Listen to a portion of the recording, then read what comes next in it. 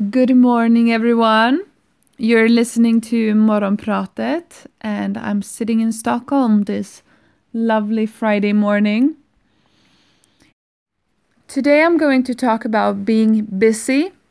It's a word that I think most people use way too often. We have busy days, we have busy lives, there's so many things that needs to get done, there's so many things on our to-do list. We're constantly busy and we don't know where business begins and where it ends. I can definitely relate to that. So I'm not just trying to say that everybody else is doing this and I have found some kind of key. All of my friends know that I most definitely haven't. It's something I'm working on though constantly. And this week I've had a few helpful encounters trying to find a balance. A balance between being productive and being busy.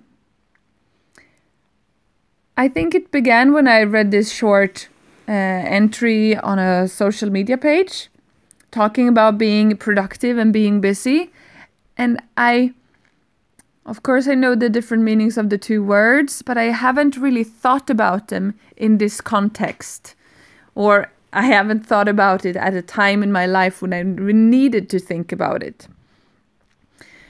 So what I decided to do yesterday and what I've decided to do today is having my mind set on being productive and not telling myself I have such a busy day, which I do and which I did yesterday.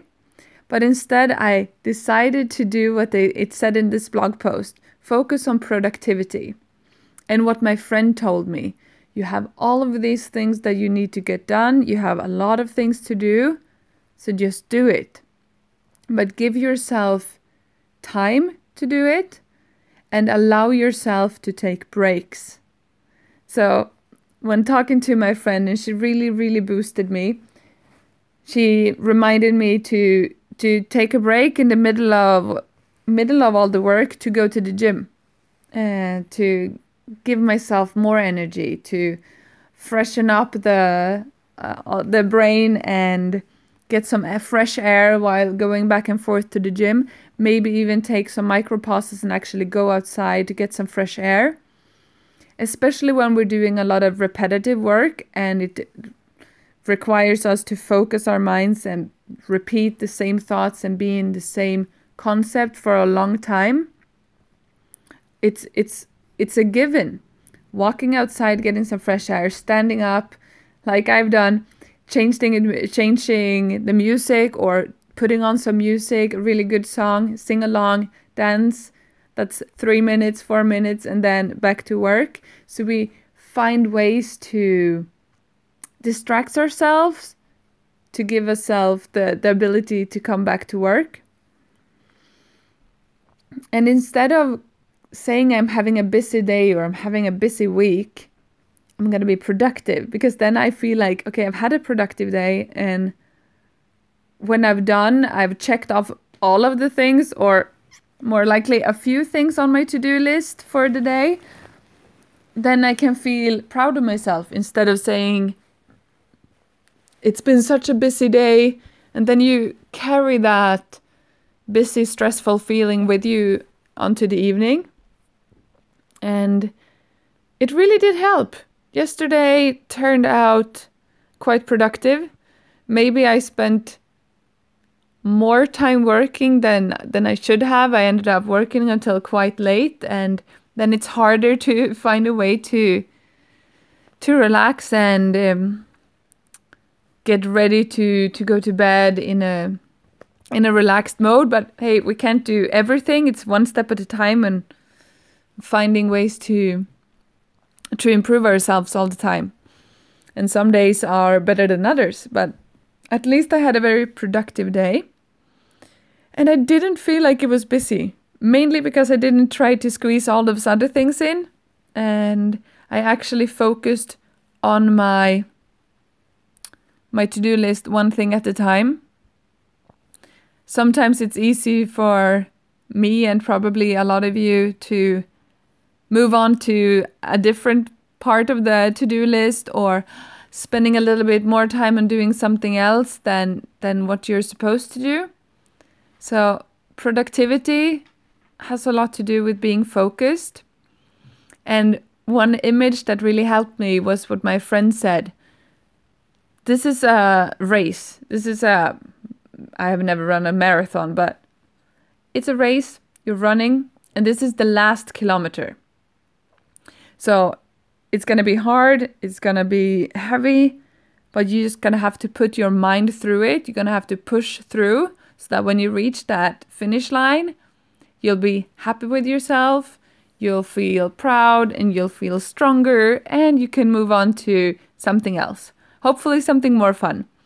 And that image really helped me today, and I'm gonna carry it with me today as well, because I've got a productive day ahead of me. It's not gonna be that busy, I hope. Another way to overuse the word busy, I feel it's quite common in Stockholm, where it's almost as if having the most busy schedule is something that you want to. It's a measurement of success. And I find it quite strange. And I'm sure you find it in other big cities where career is very important. But I always find it so stressful when people want to schedule things far in advance.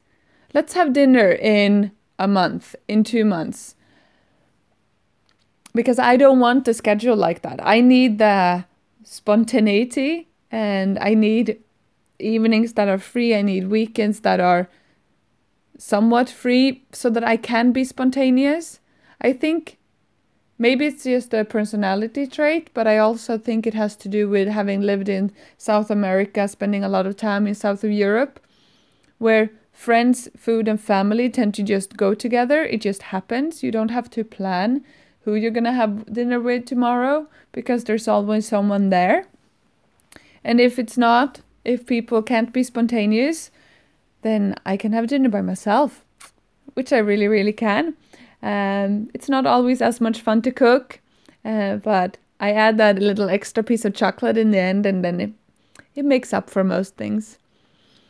But it's all different mindsets. And as long as we find ways that works for us, maybe we need to have a really thought through schedules, and we need to put everything up in the calendar to feel good and have a structure in certain parts of our lives. But I would recommend everyone to have days that, or at least afternoons that are free, so that you can be spontaneous and just tune into what you want to do or what you need to do. Maybe you need a relaxed evening with a good book and a hot chocolate. Or maybe you need to do laundry. That's something that most people who live in an apartment house, when you need to schedule your laundry, I'm the kind of person who try to find that empty slot when no one else is doing laundry. Today or tomorrow. I don't want to have that in my calendar. So we're all different, and what I'm gonna do right now is to have a little piece of chocolate, and then I'm gonna get back into work because I have a productive day ahead of me. So to leave you with some final thoughts on chocolate and being busy, or rather productive. Creative works too. That's going to be my final thoughts, and then I'll leave you to a lovely Friday and hopefully a wonderful weekend. But if you want to boost your productivity without coffee and without having sugar cakes, highs and lows, I would recommend cocoa beans or 100% chocolate if you like that. Ask me or remind me, and I'll talk more about 100% cacao later on in an episode ahead. Because when you have 100% chocolate or pure cacao beans, preferably roasted for the flavor, but if you like raw cacao, you can have the raw beans. They're just more difficult to take the shell off. So you can have the raw cacao beans, roasted cacao beans, or nibs, because that's the crushed up beans. And that's pure cacao with so much nutrition, and it gives us lots of energy. When I really need to focus, I can't have coffee because the caffeine makes me it's too much, and my thoughts starts to go all over the place instead of focusing on that one thing that I need to do right now. But cacao has the same effect. It opens up my senses. It makes me see things more clearly, but I can focus. And it makes the energy last for a really long time.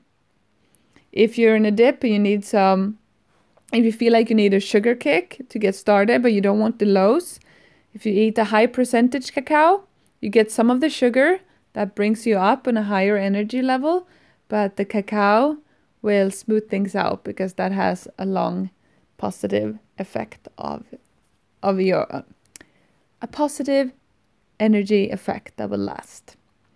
So those were my final thoughts this Friday. Have a lovely day, everyone. Ciao.